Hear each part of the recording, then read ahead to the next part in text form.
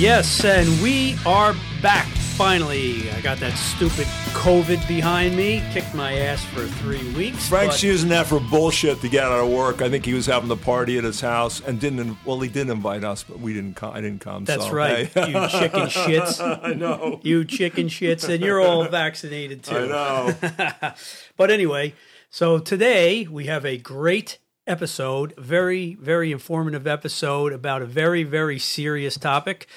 I have my lovely friend with us, Tina, and we are going to be discussing type 1 diabetes. So if you don't have no idea what type 1 I'm sure everybody's heard of diabetes, but I don't think a lot of people know that there's more than one type and how significant type 1 is to a lot of people. So, hi, Tina. Hi, Frank. How you doing? Good. How are you? Good. Hi, Paul. How are you? Hi, good to meet you, Tina. Same. Awesome. So, Tina, you have type 1 diabetes, correct? Yes, I do. I do. You were born with it? Well, I was diagnosed with it when I was in my teens. You could say I was born with it because it's actually an autoimmune disease that manifests when it chooses to manifest, be it natural occurrence or a traumatic event to the body. In my case, I think it was a traumatic event to the body. I had been in a car accident. And within that, the several months to follow, I started having these strange symptoms and eventually was diagnosed. That something like that will cause it. It's actually an autoimmune response to the production of the cells that the pancreas creates. Okay. The pancreas actually produces insulin for us all. A natural, healthy body has naturally producing insulin. When you eat carbohydrates, as they break down, your pancreas will produce your own natural hormone, insulin, to help your body utilize it. What happens to a type 1 diabetic is the body, like any other autoimmune disease, the body senses those cells coming from the pancreas as like foreign or poisonous, and the antibodies attack the pancreas. The pancreas eventually is damaged and shuts down, and we have none of our own insulin. So we have to give it to ourselves. So your pancreas is totally shut down. Yes, it's a dead organ floating in my body. Yeah. No kidding. Yeah. So that's a lot different than type 2 diabetes, which I have type 2 diabetes. So type 2 is my pancreas still produces, but my body rejects the insulin. In a sense. In a sense, yeah. It's a little bit more complex than that. Right. In simple terms, we're talking. Yeah. But how do they get past something like that? If you give regular insulin, it shouldn't accept that either, unless it's some type of different insulin?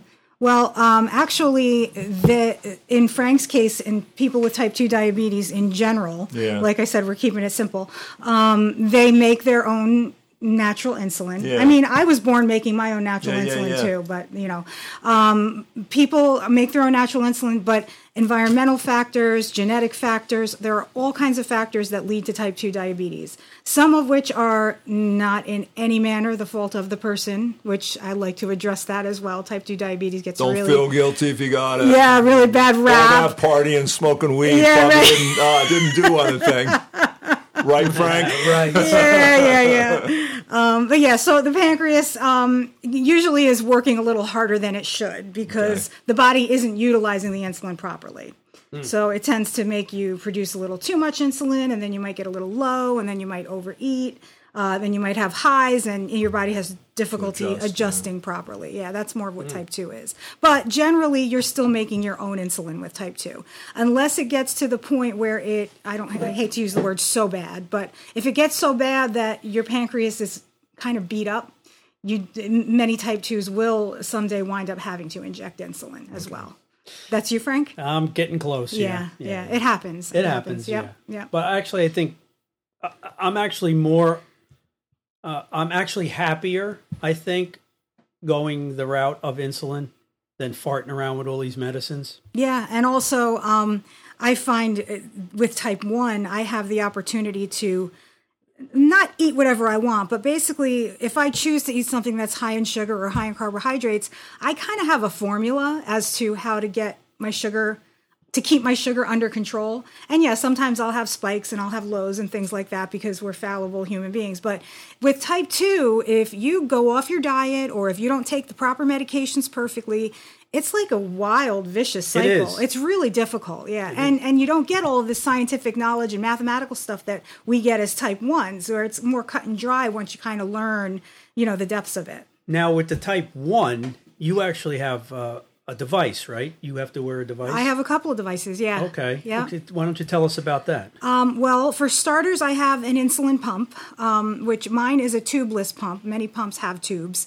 But basically, it's a little cannula, a little tube that inserts under the skin, gets changed every few days. The tube leads to the pump, which generally carries, a reservoir of insulin, and is programmed by your doctor to give you what they call a basal rate of insulin, which is kind of what a healthy pancreas would normally do throughout the day. If you get stressed, your hormone levels are imbalanced, your temperature is imbalanced, all kinds of different reasons your pancreas might produce a little bit of insulin. With the pump, it's called a micro drip.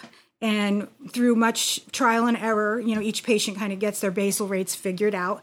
And they change, from every few months to every few months when you see the doctor. They do change subtly. But then what I do is if I eat something or if I have stress or for whatever reason I might need insulin, I will tell the pump what's going on. For example, I'm eating 45 grams of carbohydrates. The pump's computer will say, okay, you need 3 grams of insulin. And it'll give me, or 3 units, I should say, of insulin. And it automatically it automatically will give it to me. So I don't have to give myself that needle. Gotcha. Before the pump, it was what we called MDI, multiple daily injections.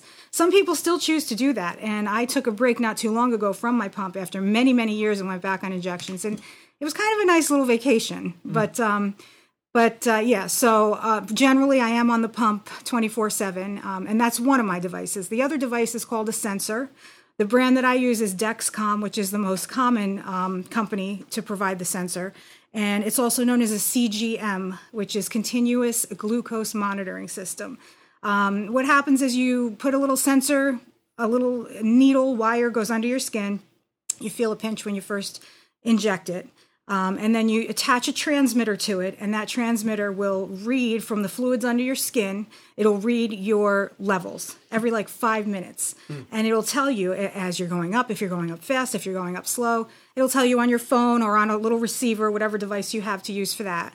In my case, I use my phone. And what I can do ultimately at the end of the day is look at a graph of what I was doing at lunchtime. And if I think about it, okay, well, I ate a lot of rice at lunchtime, so that makes sense. So maybe next time, I can give myself a little more insulin or a little less and keep an eye. And it really gives you a lot of freedom to understand more what's happening in real time. So I use both. That's pretty neat. So it's kind of, so you have an app, basically. Yeah, the Dexcom app. Yeah. So you have a mechanical. I have a mechanical pancreas. Mechanical pancreas. Pretty much, yep. Wow. Yeah. When you actually do the injection, it's just a under the skin injection, or is it a muscular injection? It's actually what they call subcutaneous. Okay. And it's a tiny needle, and generally they're painless. Okay. Once in a while, you get a spot that stings. Yeah. But and that's the case as well as when you reset your pump site or your Dexcom site. Usually it's just a little pinch. Once in a while, it's like, once in a while you get what they call, I forget what they called it, but basically it'll bleed and bleed and bleed. Okay. It's just you happen to hit a weird spot, but generally it's very painless and simple. I'm a wuss. I'm a wuss when it comes to needles. Yeah, well, I never thought I could do it. I mean, like I said, I was diagnosed in my teens, so I had to long time practice on an orange, and yeah, I don't remember the first time I actually injected myself. I've never thought about that, but really, yeah, I do remember my first low blood sugar when I had taken a little too much. Ooh. And it was scary. I was by myself. I had my little guy with me. Now he's 31 years old, but at the time he was a baby, and I remember feeling really hot and confused and shaky, and something urged me to get up and eat. And I'll never forget it. I made a peanut butter and jelly sandwich, and I started to feel better. So later I reported it to my doctor, and I learned that was a hypoglycemic episode in which I had taken a little more than I needed. Isn't that weird how you get hot?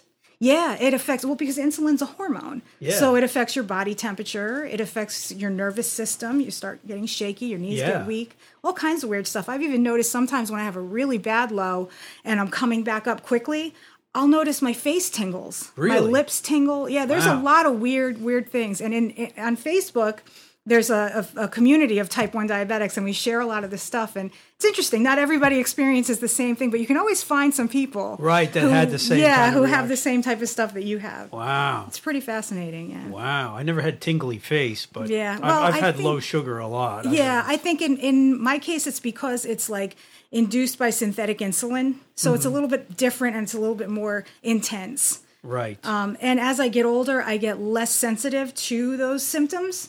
So it's called hypoglycemia unawareness. And now that I just turned 50, it's been many, many years now with this. Your nervous system, your all of your senses kind of become dull to Okay. the symptoms of a low blood sugar. And it doesn't hit me now until it's really low, sometimes in the 50s.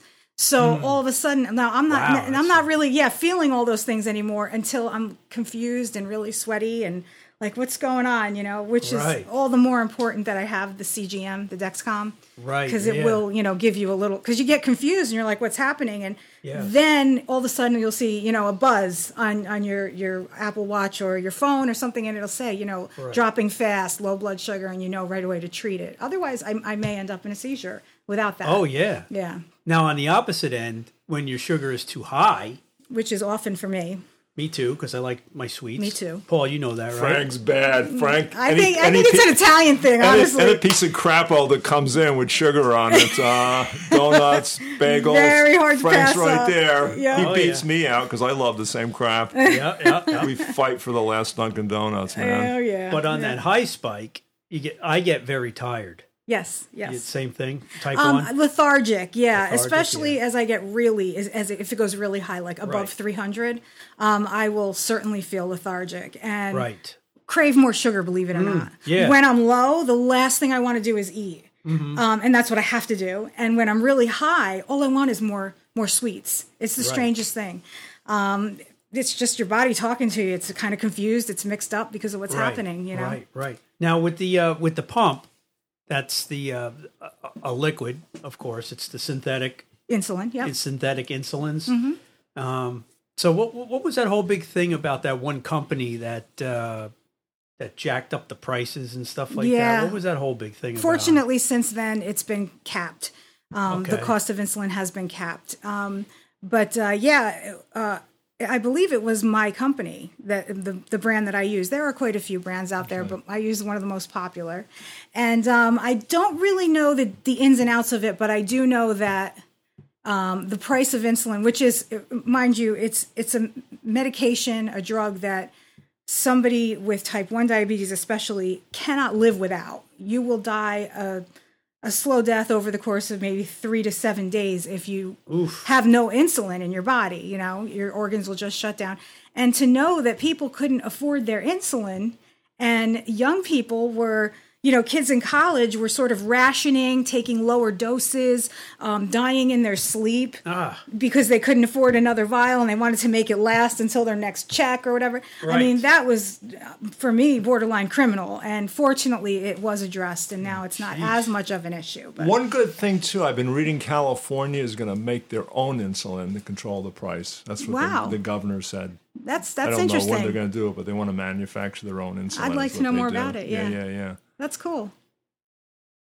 That should be something that's generic, too, right? It's been There around is. long. There is a generic insulin that anyone can go to, from what I understand, Walmart pharmacy and buy for like, I don't know, $20 to $30 a vial. Yeah. The thing is, with type 1, you really do fine tune your insulin needs. Yeah. And in my case, Humalog is the one that I use. That's one of the higher end, and it goes into the pump, and it's a constant drip. So it's very important that that's the one that I use. The one that you would get from Walmart, it might keep me alive, but I don't think I could necessarily put it into my pump. I would have to go back to the injections and measure. But yes, you can do that and manage if you need to. It's funny. My girlfriend had a dog that had diabetes. Yeah. And the cheapest place to get medication was Walmart. Walmart, They had a pet diabetes medication. Maybe that's what it was. It could be, yeah. Yeah, same thing, yeah. Yeah, I mean, because animals with diabetes as well just need insulin, just like humans. Yeah. Matter of fact, before there was this synthetic, what they call human insulin, Humalog, diabetics used insulin from cows and pigs. Okay, It would okay. actually say right on the label, pork Yeah, yeah. insulin, beef Okay, insulin. okay. So being a vegan, I'm glad that I'm out of that phase. Yeah. And I just use synthetic insulin. Well, synthetic too. They can patent it. Yeah, that's Yeah, true. And so yeah. they have. Yeah, so they have. Yep, yep. So I got some statistics here from the CDC, and actually this number is actually lower than what I would think. It says estimated number of adults age 18 and older with diagnosed diabetes, and it says 26.8 million. Mm-hmm. That seems low to me. 26.8 million. And this is type 1, type 2, or just diabetes overall in general? It says diagnosed diabetes, so I guess in general. Yeah. So what do we figure? So- We always get into what's the total population in the United States? What's the About 340 million? 300 million. So what would that be about? So 2%. Oh, I find that hard to believe. I find that hard to believe too. Because you hear so much about how diabetes Right. is sweeping the nation, especially type 2. Because of our crappy ass food. That's part of it. That's part of it. High Type 2. fructose- Type 2. High fructose corn syrup. Yep. Yeah. That's really what did it back in what was that, the 60s? Yeah. Yeah. Yeah. There was something about that, some kind of a show about that. I can't remember what it was, but it was very interesting. And it talked about how once they started to introduce high fructose corn syrup into foods and it became more of a business thing, Yeah. all of these diseases became much more profound as far as cancer, diabetes, all of that stuff. Well, yeah. I just saw some of that on the screen too. Some of it's race type. Some races I saw Native Americans had a higher percentage. I think Yes, maybe African Americans as blacks well. had- Yep. Yeah. Americans, Yeah. yeah. It's Type weird, right? 1, well, like I said, if you're talking about type 2, much of that also goes to their economic situation because they are eating cheap food, Crap, processed yeah, food, yeah, fast yeah, foods, things yeah. like that. Whereas people who, are in higher economic status can afford fresh foods, organic foods, fruits, vegetables, things like that. Well, here we go again. This is type 1 specifically. Yeah. It says approximately 1.84 million Americans have type 1 diabetes. I mean, that's Yeah. low. That's only about, I think they estimate 4 or 5% of diabetes as a whole Yeah. are type 1 because it's really a completely different animal. But look at the jump. It says by 2050, 5 million people are expected to be diagnosed with type 1 diabetes. So that means that they're expecting an increase Over the course of the next 20 years, 30 years. 30 years. Yeah. 30, Yeah. I would be curious to know what's behind that Yeah, me too. expectation. Yeah. Because like I said, it's definitely only autoimmune related. There are a few very rare cases where somebody has had maybe pancreatitis and their pancreas shuts down for other reasons other Shuts than down. autoimmune, Okay, and then they gotcha. become a type 1 diabetic. But type 1 generally means autoimmune diabetes. So I would say if it's type 2, it's getting worse because the kids don't do anything but sit around and play Yeah, on screens. sedentary lifestyle. Type 1, though, wouldn't make any difference for that, I would assume. It doesn't make a difference. That's something that just that you I got- often have to kind of come head to head with when people say, well, if you really exercise and eat right, you could get rid of it, or you could, But you can't. No, you can't. I've No, said no. things like, honestly, if that was the case, I might have a bike sewn to my butt. Right. To never have to deal with this again, all I have to do is exercise and eat right.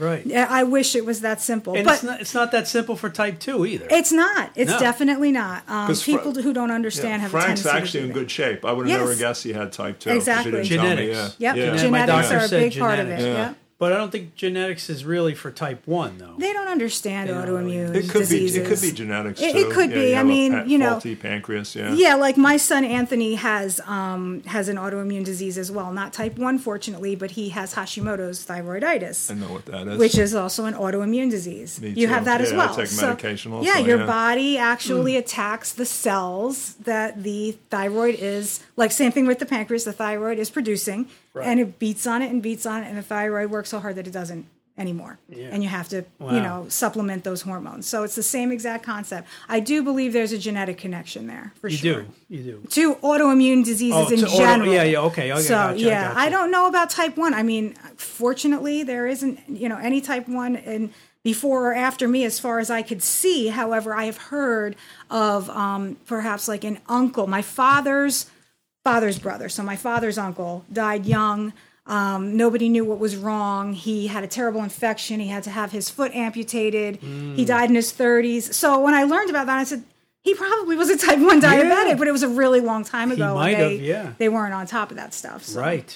And they didn't have all this technology like they do No, today. no, absolutely. No, because like in my case, if I don't take my medicine, I'm not going to die right away. Right. But in your case, you don't, there's no insulin. Your body can't survive without it. You can't survive without it. Yeah. What did you say? How long? Generally, they say like 3 to 5 days. Wow. Could be less, could be more, depending on the person. And I can't imagine how horrible that would be either. It's awful, yeah. I mean, you would go into what they call diabetic ketoacidosis, and your organs shut down, and it's fortunately I've never had those episodes. Thank God. Yeah, it's amazing that I haven't, but it's, from what I understand, a horrible experience. Now, how does your insurance company handle it? Are they good with everything, or some they give you problems? Well, some insurance companies are better than others, but Right. fortunately, I do have coverage for everything I need. Just there's like a higher deductible, and then a certain percentage that you have to cover for your, what they call medical equipment or something like that. But I'm just grateful every day that we manage to afford it, and I have everything I need. Yeah. Now, how are they with the actual? Did they allow you to stockpile a little bit, or are they no. like no, Not at all. What if you're lucky, you'll get a doctor who might over prescribe a little bit. Okay. Like you need to change your site. Let's say you have an issue and you need to change your site every 2 days instead of every 3 days for the pump. Sorry. That would require them to offer you more. Okay. Of what you need. But they would screen.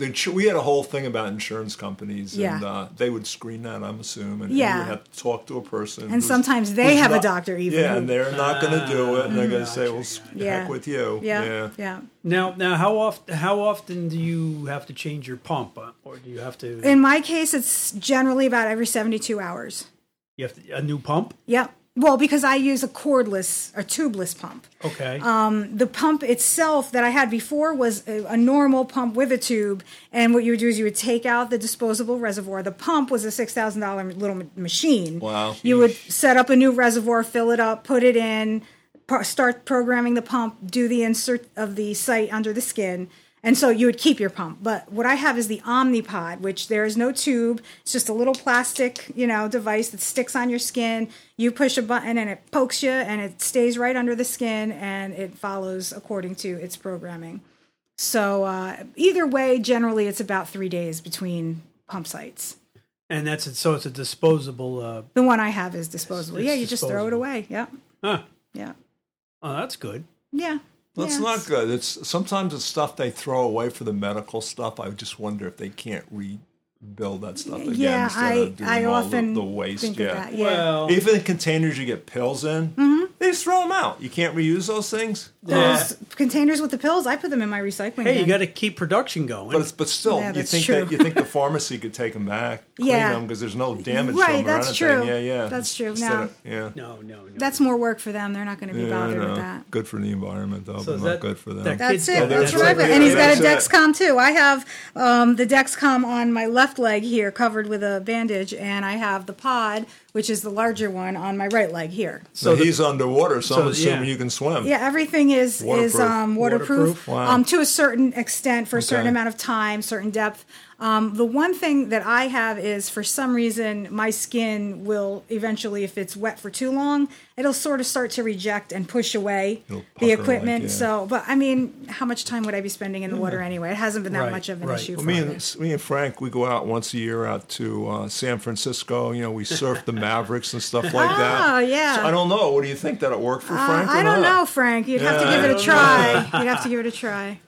So that's good. And it doesn't upset your skin at all? It does. It actually does. And with type 1 diabetes, I guess with type 2 as well, but with type 1, I'm noticing the older I get, the more sensitive my skin is. And so I'll scar more easily. I'll get discoloration on my skin, which is another reason why I actually tend to put these devices up high where even my shorts would cover it. Okay. Okay. You know, or high up on my arms in the winter where the sleeves would cover it, because it will leave long-term marks.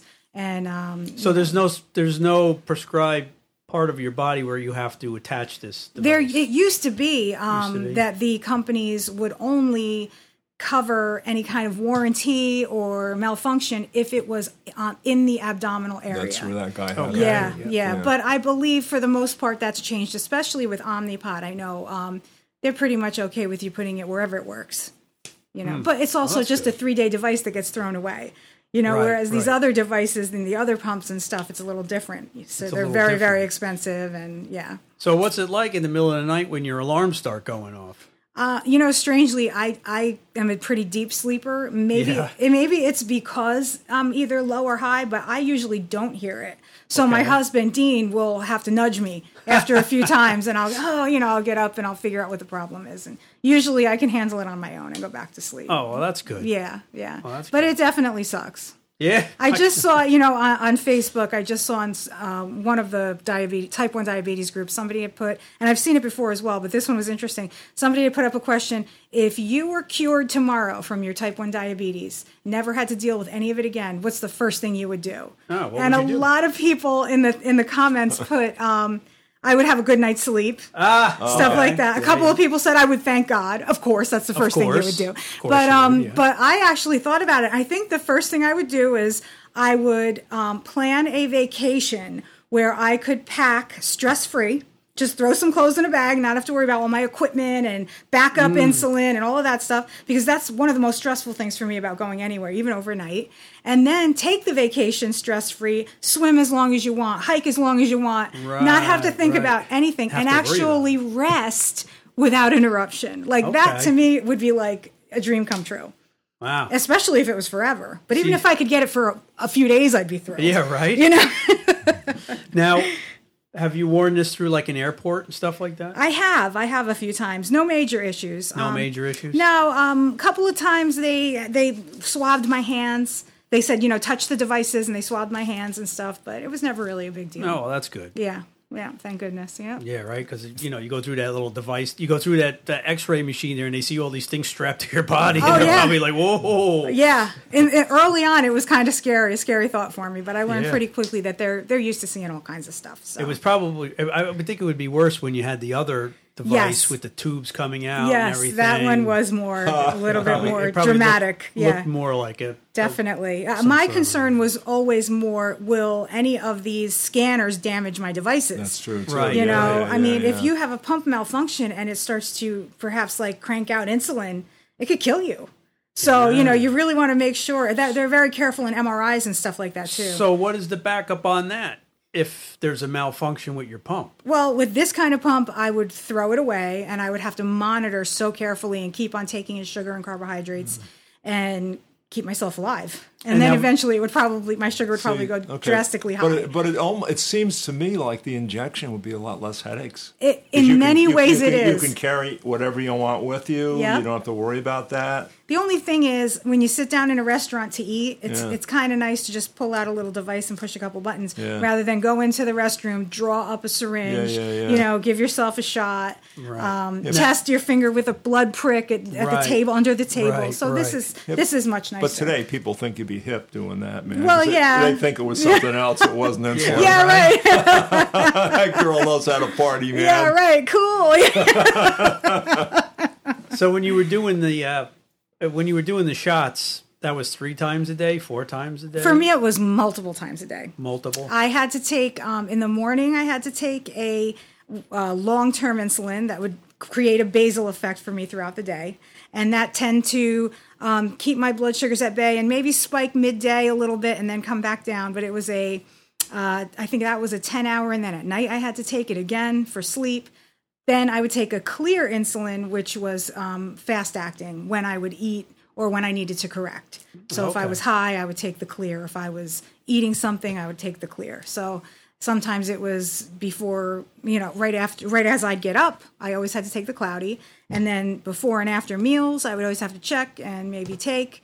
and then again at night. It was a lot of shots. What's the difference between the cloudy and the clear?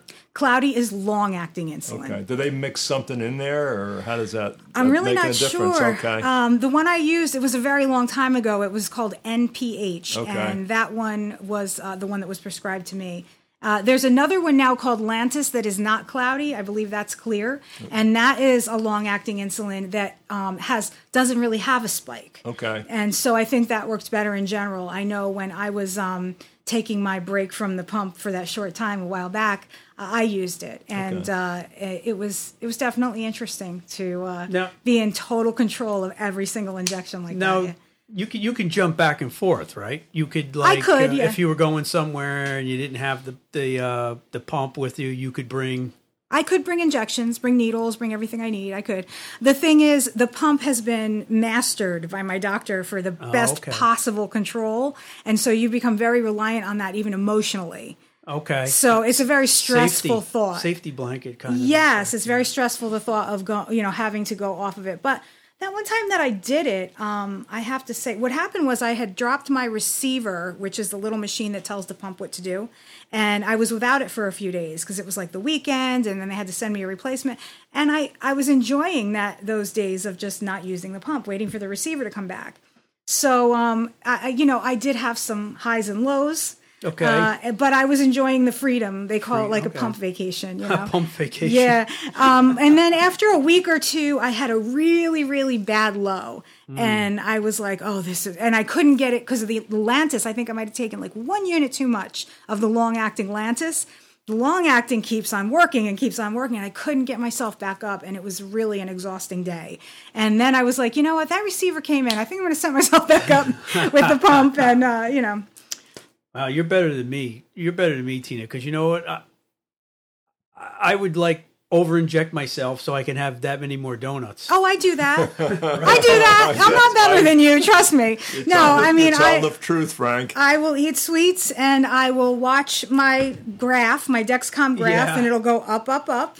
And then I will, give myself corrections but at least as a type 1, I can do that. Right. Whereas if I was type 2 and I ate sweets, you can't take more of your pills. You can't. No. You can walk around the block, drink lots of water, but you really can't control that. So no, you can't. I feel kind of lucky in that way, at least. Well, hey, look at it in a positive way. I mean, that's great. It's true. Now, I don't know if I'd trade it. Now, does that graph automatically upload to your doctor? It does. So he's like, "Oh, look, Tina's being bad today." Yeah, no, actually, I may say. Okay. She just logs into the Dexcom website when I see her every 90 days, and she goes over my graphs with me. Okay. And sometimes she'll tweak my basal, so I'm getting a little less at certain times a day. And she'll say, "All right, for your bolus, which is your immediate acting, when you eat a certain amount of carbs, let's up your dose for that many. Or when you're correcting, let's lower your dose for that many. Things like that." I got you. But yeah, so she's not constantly watching. Although I kind of think it would be cool if she did, because she could call me up and say, hey, let's go back. What did you eat right then and there? What were you eating? I mean, talk about it being perfectly fine-tuned. That would be cool. I'm surprised there isn't algorithms that pick it up. And there probably could be. There probably could be. Yeah. Don't ever go on Google. Right. Google will be sending you alarms all over the place. Yeah, right. Now you've talked to some pretty prominent doctors in this field, haven't you? Well, for a while, I was actually going down to Columbia University. They have a type 1 diabetes, juvenile diabetes research center there that was created by a Dr. Berry, named after his daughter Naomi Berry, who had type 1 diabetes. And it's the Naomi Berry Diabetes Research Center at Columbia. And so I did have for some time there the best of the best helping me.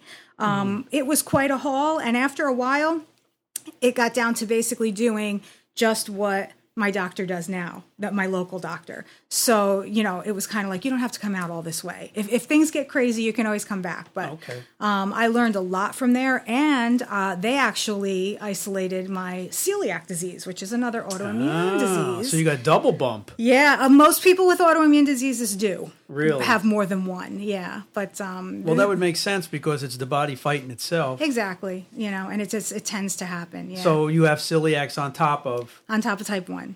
So celiac, the immune system attacks your intestinal tract when it senses gluten is being digested. And in the antibodies going and trying to destroy the gluten, thinking it's a foreign substance, it actually damages the villi inside of the intestinal tract, which absorbs your food and your nutrients and creates terrible, gastrointestinal issues. Right. And so what was happening, the reason I went down to the diabetes center at Columbia was because I was extremely fatigued. I had a lot of weird symptoms, and I knew I was somewhat anemic for some time, but I was just there was no rhyme or reason as to my highs and lows.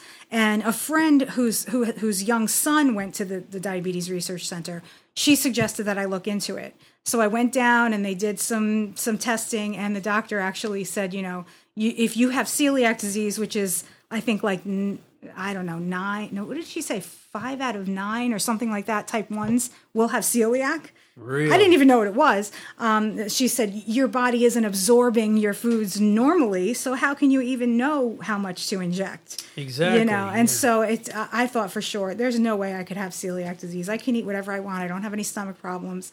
But it turned out it's what they call a silent celiac, where after I got off it a few months later, after I got off gluten, I did notice I felt a little better in some strange ways, but I wasn't suffering like some people with celiac. Some people have it bad, yeah. Yes, yeah, they have really bad problems. And I have to say, Tina is a trooper because she comes to a lot of our parties, and it's a glutton fest. And we have all kinds of gluten and all kinds of stuff. And Tina will come in with her little bag of stuff and be like, no, this is what I'm going to have. You don't have much of a choice. So, and you certainly don't want to burden the gracious host with all of your stuff either. So sometimes it's easier. I always forget. I'm sorry. No, you've been great. You have been great. Yeah, very thoughtful. But, I try to just always have myself covered. Yeah, well, you got to take care of yourself. Yeah. You always have to take care of yourself. That's true. You don't have much of a choice with this stuff. No, not at all. Now, you also have a pretty big support group, don't you? I do. Tell us a little bit about that. Well, on Facebook, I came across a couple of things many years ago where I was able to connect with some people with type 1 diabetes. And it was the first time in my entire life that I was able to actually talk with people and compare notes and experiences and the emotional side of it. And I found it really, really wonderful. So I thought to myself, I'm going to just start my own type 1 group. Especially type 1 only, because we're a rare breed of type diabetics. Yeah, obviously, look at the numbers. Yeah. And so I started it, and those couple of people that I had kind of connected with, I put them in there right away, and little by little, it started growing and growing.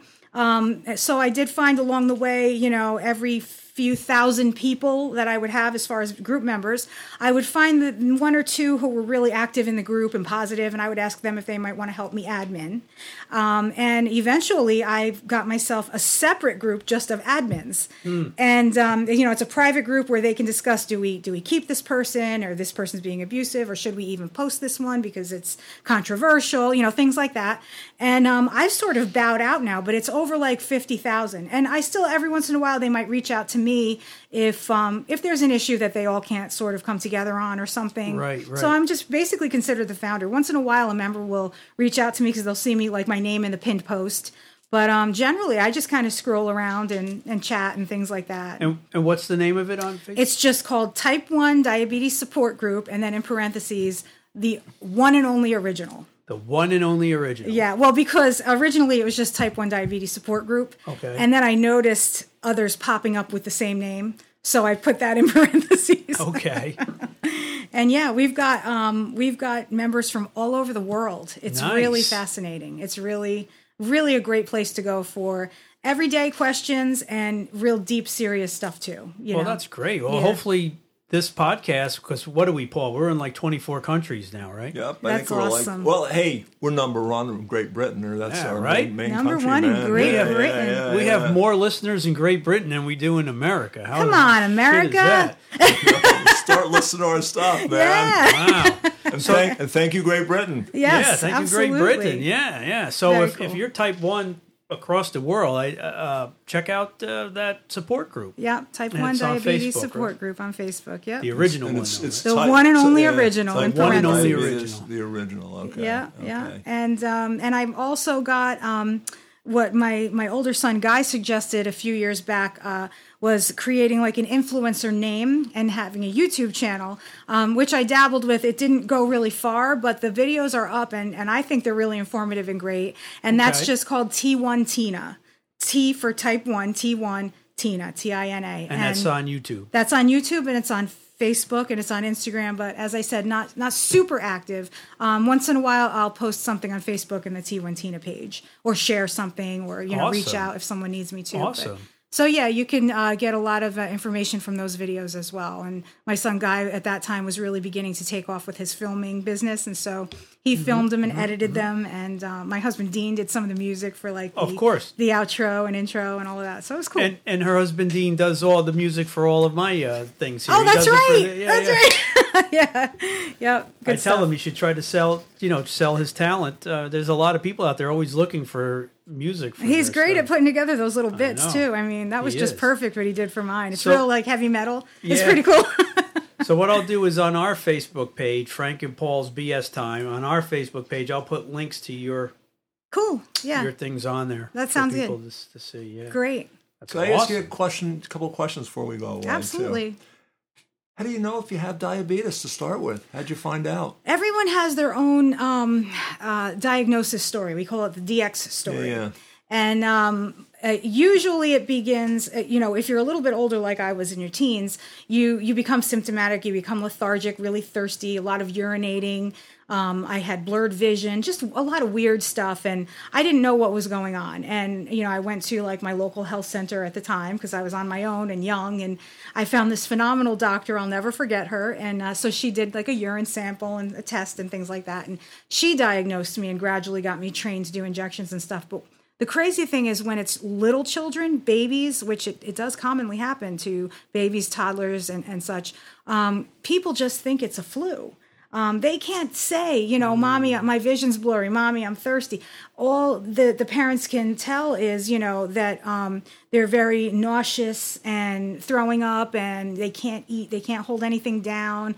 Their temperatures are kind of wild. And so sadly, children die because they bring them into the emergency room and they treat them for the flu. And if they had just immediately tested their blood sugar and given them an insulin IV, they would have saved their lives. I never thought about that. Yeah, it's not a common thing. It's becoming more now between the internet and awareness and things like that. It's becoming less common to lose a child in that way, but it happens. It's type 1 is not really well known. So Right. yeah. So yeah, diagnosis can be very tricky at times. Type 2, maybe you don't have the answers to this one. You can control with diet, I'm assuming. Where do you find a menu or something like that you can control yourself? There's a diabetic diet. Is that something? There is. Or do you know other places to go for that? Well, there are a lot of suggested diabetic diets, quote unquote. But I know that the best place for type 2 diabetes guidance would probably be the American Diabetes Association, the website. Okay. There's just a wealth of information online and suggestions and fitness options and diet options and all kinds of stuff for type 2. How are they with type 1? It's there, but again, we're like a tiny percentage of small. diabetes, so we have a tendency to go our own way and do our own research and have our own little. There's one called Nick Jonas is the founder of it. There's an organization specifically for it. I want to say I can't remember what it was called, but I can find it and post it as T1 Tina, or maybe you can find it there. It's that is based specifically on juvenile diabetes. There's also JDRF, which is the Juvenile Diabetes Research Foundation, which they have a lot of sources as well. But for a more hip and active sort of program, I know that the one that Nick Jonas is involved in is really, really popular, and a lot of kids refer to it as well. Is that one of the Jonas brothers? Yes. Okay. Yeah. Okay. Nick Jonas, yeah. He's a type 1 diabetic, and Okay.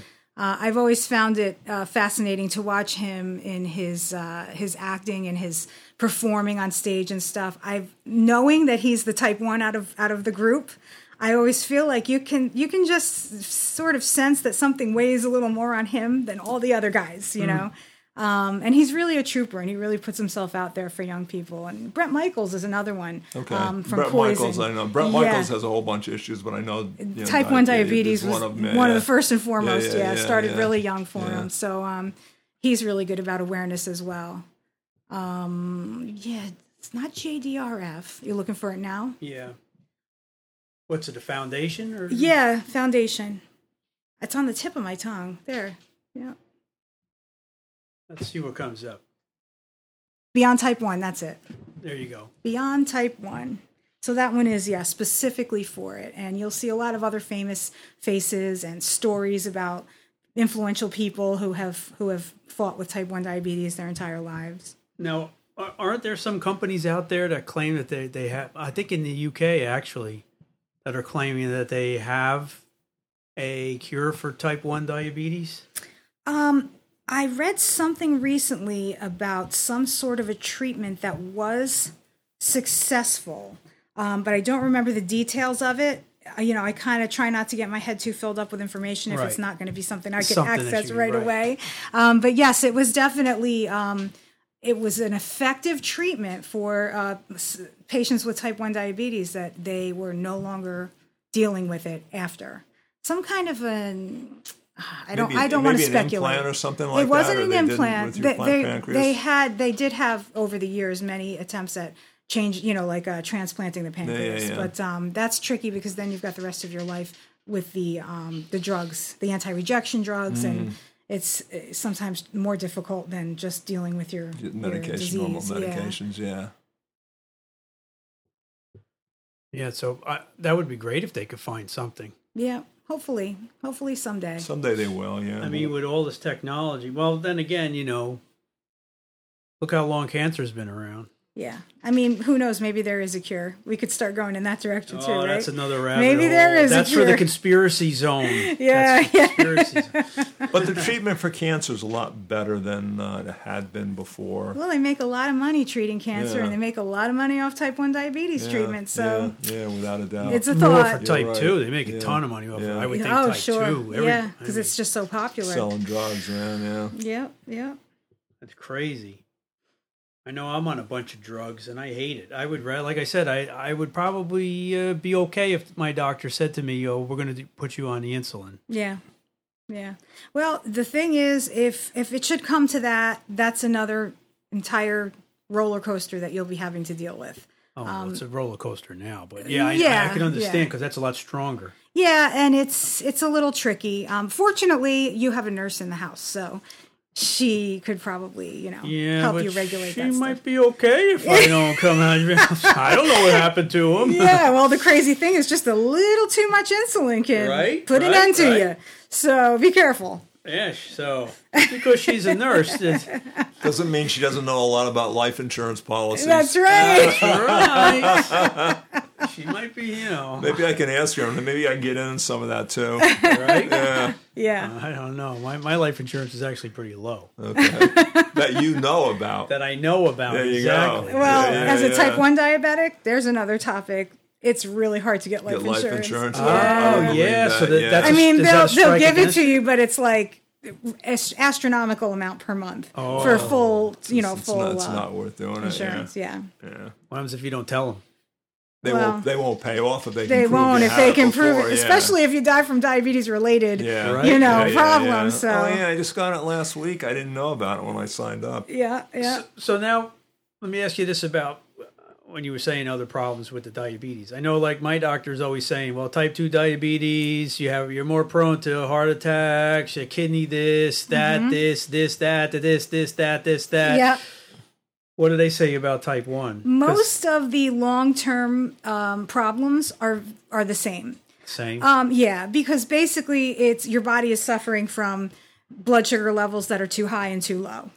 But it almost seems to me that type 1 is regulated a little better than type 2. It isn't. No? No, I mean, there are some people who have a great, what they call the A1C, which is their average over the course of 90 days of their blood sugars. There are some people who have great A1Cs, and they still wind up with retinal bleeds, and they get that blindness and amputations and infections. So it really depends on the body. Like I said before, I've been so lucky because I'm not tightly controlled. I do my best, but, like I said, I'll eat something sweet and let my blood sugar go a little crazy. And I've never, ever had, I haven't had any issues with my feet, my eyes. I just recently went and saw my ophthalmologist, and he was like, every time I check your eyes, I can't believe it. There is no sign of diabetes. Well, that's great. I'm grateful. I'm very grateful. That's good, yeah. But generally, it's the same. It's just a matter of the person's body. Okay. I really feel bad for diabetics that I'm friends with online and in my group when they put up stuff. Pray for me. I'm in the hospital with DKA, and here they've been what seemed to be healthier than I've been for the time I've been connected with them online. And, they might be a little younger, and they might be, a little more active. And it's like, how does this happen? But the type 1 can be a bit of a mystery in some cases like that. Now, for people who don't know what an A1C is, that's it's a blood test that they do that gives them a 3-month average of your blood sugar. Yeah. And mine usually, I don't know if you want to give up your number, Tina, but my number is usually around 8. 8 is a little high. It's kind of typical for the stage you're at and with the type 2. Yeah. My goal has always been to get below a 7 because that's really in like the really good area to be as a type 1. But the lowest, the lowest I've ever been is a 7. And lately I've been high. I've been above 9. So really, yeah. But I've been well. I've just for some reason I've been having a lot of highs when I sleep, and we can't seem to figure it out why. And so, I used to get really stressed out and upset about it, but now it's like I do what I can do. I do my best. Your body does what it's got to do. Yeah. And my doctor's he wants me at a 6. I've never, ever achieved that number. No. The highest I've been is 13. Yeah, it goes up there. It goes up there. I know that's like there are type 1s when they go into DKA or when they're first diagnosed, their stories say that they're like up in the teens, and it's just like, I couldn't imagine. I really couldn't imagine. I think the highest I've ever been was like 10. 10, yeah. I was 13, yeah. And I run around 8 in the dark, and the medicine just does not get me below 8. Yeah, and they haven't thought about upping your dose or anything like that? They fart around with more medicines than anything else, and I hate it. I'm like, listen, you keep pumping me up with all these medicines. Yeah. And the risks outweigh the benefits, outweighs the risk. I hate that statement from the doctors. I know. So you're admitting that there could be risks. Yeah. They all have exactly. risks. You know what I mean? Well, I would have taken that as the risk of not taking the medicine. Well, no, they tell me that the benefits outweigh the risks of the medicines. Okay, gotcha. You know what I mean? Yeah. One medicine I was on, they had to check my liver function every 3 months. And I'm like, oh, well, wait a second here. That's not good. I'm like, wait a second. If it's at risk to that extent, that's not good. I'm like, I want my liver to function properly because I don't want to get cancer. Yeah. A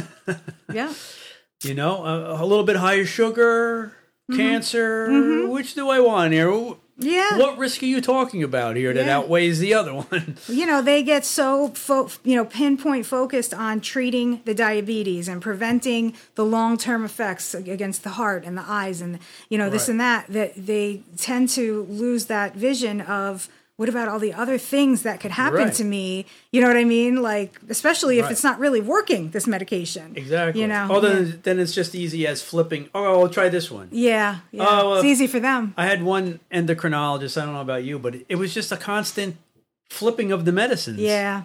And I'm like, wait a second. Really frustrating. Yeah. What am I, a guinea pig? Yeah. It makes you wonder, right? Yeah. It's the practice of medicine. The practice. That's right. They are practicing on us. Yep. They're practicing on us, all right. I would rather inject myself and eat my donut. Did either of you ever watch It's Always Sunny in Philadelphia? I've seen it. Yeah, did you see the episode where the one, I don't remember the characters' names, but he was like sitting there and he was diagnosed as diabetic, and he was just sitting there like injecting himself and like eating and injecting himself. No, this is great. I could just keep eating. No, I didn't see that. But I should say that one of the common phenomenons when you go from multiple daily injections to a pump is weight gain, because it's that easy. And that happened to me. Oh, really? Back in, I think I started on the pump in like 2000. And I remember, I can have a little candy, beep, beep, beep, or I can eat a little more pasta. And, whereas before it was like, if I stop here, then I don't have to worry about later correcting. Now it's so easy just to correct it or take a little more. Right. So you can get into that easily. That was yes, a funny easily. Thing. Yeah. Funny thing. Frank, Yeah. you should take your test right now because you haven't been in the office more than a week. You haven't been eating a lot of crap here, I hope, at home. Right. Well, I just went to my doctor Thursday. Oh, right. So you might turn out My pretty good on your A1C score. might be pretty low. Yeah. So what, you don't have the results yet from the most recent visit For your the A1C, no, most recent. Maybe it's lower. Because 3 weeks ago I had COVID. Yeah. So And you've I probably been didn't eating a eat. lot less. Yep. Yeah. But I did notice sometimes with diabetes, even if you don't eat, your sugar's high. Yes, absolutely. Because I think it has something to do with the liver, right? Because the liver keeps producing sugar. The liver will release another hormone. I forget exactly what it's called, but it's similar, if not the same, as glucagon, which is it'll elevate your blood sugar. Which is stupid, right? It is stupid. It's like stupid liver stop. It happens to me if I work out. And if I just cross a certain threshold, my blood sugar will go low, and I have to be very careful. I have to go into a workout a little high because I don't want to crash, Yeah, and then right. it's so frustrating. It's like I just worked out, I burned 100 calories, now I have to eat 300. Now you- Yeah, so I have to be careful with that. But then if I really get going and I just cross a certain threshold, all of a sudden it starts going up. I mean, way up. And that's that whole Really? thing with the liver secreting whatever it is that causes that. It's almost Right. like a, in a way to rescue you. It's trying to Right. save Your body's you. stressed. Like a defense it's mechanism. trying to give you more energy Yeah. through sugar or whatever Yeah. And it's it's doing. Yeah. it's causing more harm. Yeah, it does. Crazy. Yeah. So then they just give you more medicine. Here, just give you Yep. this. Here, take this. Metformin. Yeah, lots of metformin. Yeah. Yeah. Okay. No, thanks. Well, thank God that they have all this technology. Yeah, I'm grateful for that. I mean, I Yeah. hear stories about years ago. I mean, I'm trying to remember what year it was, like sometime in the early 1900s when Dr. Banting actually, discovered the use of insulin and treated children and saved their lives and stuff. And what they would do is they would just starve children. It was the only way they could keep them alive. So they would starve them, and they would get so skinny and frail, and Yeah. they would still eventually die. Still Their blood die, sugars yeah. would still go high, from stress and starvation, and they would start to lose their sight. And it was just a terrible, slow death. So, if I have to have it, at least I have it at a time when it's something you can work with. That's you know? workable. Yeah. Yeah. Grateful for that, for sure. Get rid of that high fructose corn syrup. Yeah, it's in everything. It is in everything. Yeah. Literally everything. Yeah. Yeah. Because it's cheap to produce. Yeah. Yeah. Makes a lot of money for them. Oh my goodness. That's what it's all about, the money. So, hey, this has been a really happy-go-lucky talk. Well, it's about a disease. I mean, Yeah, it's not like it's going to be, right? right? Yeah. And you've been blessed with 2 diseases. Yeah, all lucky in me. one. Yeah, I mean, come on. Crazy. Hey, there are people who have a lot worse. So, Well, I there's always have to keep that in check. It's Yeah. easy to feel sorry for yourself, but It is easy to, and why not feel sorry for yourself? It's yourself. Well, once in a while, but you also sometimes you got to snap out of it. And Yeah, you do. realize there are people out there with And I eat a much donut. worse. And I'm Yeah, and then happy. you feel better, right? Eat a donut, feel better. Paul's, Frank's lying just one. That's BS. this is BS time. two or three There you donuts. go. Yeah, I love those damn donuts. That's great. But wait a second. The people that work are enablers. There you go. That's true. They're trying to Yeah. help. They want to get you to get rid of you faster, Frank. Maybe That's I don't it. know. Yeah. They're pushing me out in retirement. Yeah. There you go. Well, this was definitely a great topic. Yeah. We're good here? Yeah, Good. thanks for having me. No, it's Oh, good. Tina, a lot of this- great news Yeah. out of this that people will get. Yeah, I some don't think a lot benefit of from. people realize type 1 diabetes. Yeah, if it doesn't affect you personally or somebody close to you you, don't it's know. not so interesting. Yeah. So I think that's why the information doesn't spread fast, Right. Because it's such a rare part of diabetes, Right. Well- But anyone who gives it a listen, there's a lot to learn for sure. And go on those support groups. That's Yeah. wonderful. And Yeah. thank you for creating support groups. Hey, it was originally for myself, but it's wonderful to see even the parents of children with diabetes on there talking to people who who are now 30 years old, who were diagnosed when they were 3. And you know what I mean? It's really, it's wonderful to see. And what was the name of that again? Type 1 Diabetes Support Group, the one and only original. On Facebook. On Facebook, yep. That's awesome. And then your YouTube channel was? T1 Tina. T1 Tina. That's me. That's awesome. Thanks. And I'll put those links on our Facebook page. So I hope everybody that's out there that has type 1 can join some sort of a group. Yeah. You know, and get support. It's out and there. if you're not sure, go get your physical, man. Check it out. Yep. Yeah, I mean, if you feel strange, you know, symptomatic in any way, and like when your sugar drops, you'll know. Yeah. You get very, very warm. You get confused. Lightheaded. You get jittery. Yep. It's almost like a panic attack. Yeah, almost. it is more physical than emotional, Yeah. but it really is. Yeah. I think that happened last week, Frank. Didn't I give you $100 cash and you promised you were going to pay it back today? Did you forget? He forgot. He had a panic attack. He forgot. I'm getting really warm here. I need juice. Give me my juice. Well, great. Thank you so much, Tina. Thank you for having me. It was great. Thank you, Tina. That was super. Thank you. I have Paul. a feeling you're going to be on future podcasts. I'd love to. Yeah. I'm really sad that you didn't get to join us on the Roe versus Wade one. Yeah, me too. I would have had a lot to say about that. That's one we can hit. There's a couple things we can hit again. Frank. Yeah, we can revisit a lot of. Yeah, You maybe pick a few topics and have another chat about them in one podcast. A lot of or crap's something. been going on with a lot of things since we talked about them. Even the Roe versus Wade. Even Johnny Depp and Johnny Depp. Johnny Depp and Amber Heard. Yeah, that's continuing. Okay. Oh my God, it's like a never-ending story with those two. I know. Yeah. Hey, Team Johnny, Team Amber. There you go. You know, you got to decide. There you go. Pick a side. Jack Sparrow. Yeah. Hey. There you go. There's no choosing, right? It's Jack Sparrow. It's Jack Sparrow. She doesn't have a chance. No. He's like one of my favorite characters. Yeah. No, I mean, what's not to love about Johnny Depp? I know. He's just a great actor, He great is. guy. And he acted great in court too. So He did. He handled it well. Yeah, he did. Yeah.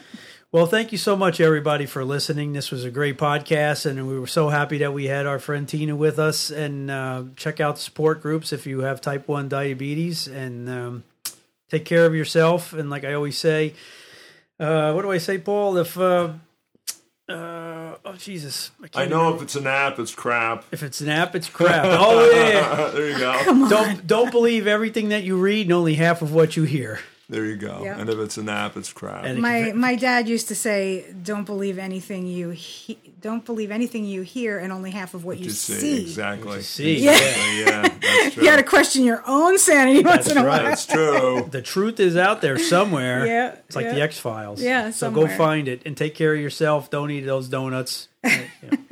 I should. Yeah, I should pay attention. look who's to my own- talking. I Yeah. should pay attention to my own words. Great. Thank you so much, Paul. Thank you so much, Tina. Thank you, guys. everybody out there for listening, and we'll see you hopefully next week. Yeah. Take care. Have a good one next week. Take care, guys. Take care.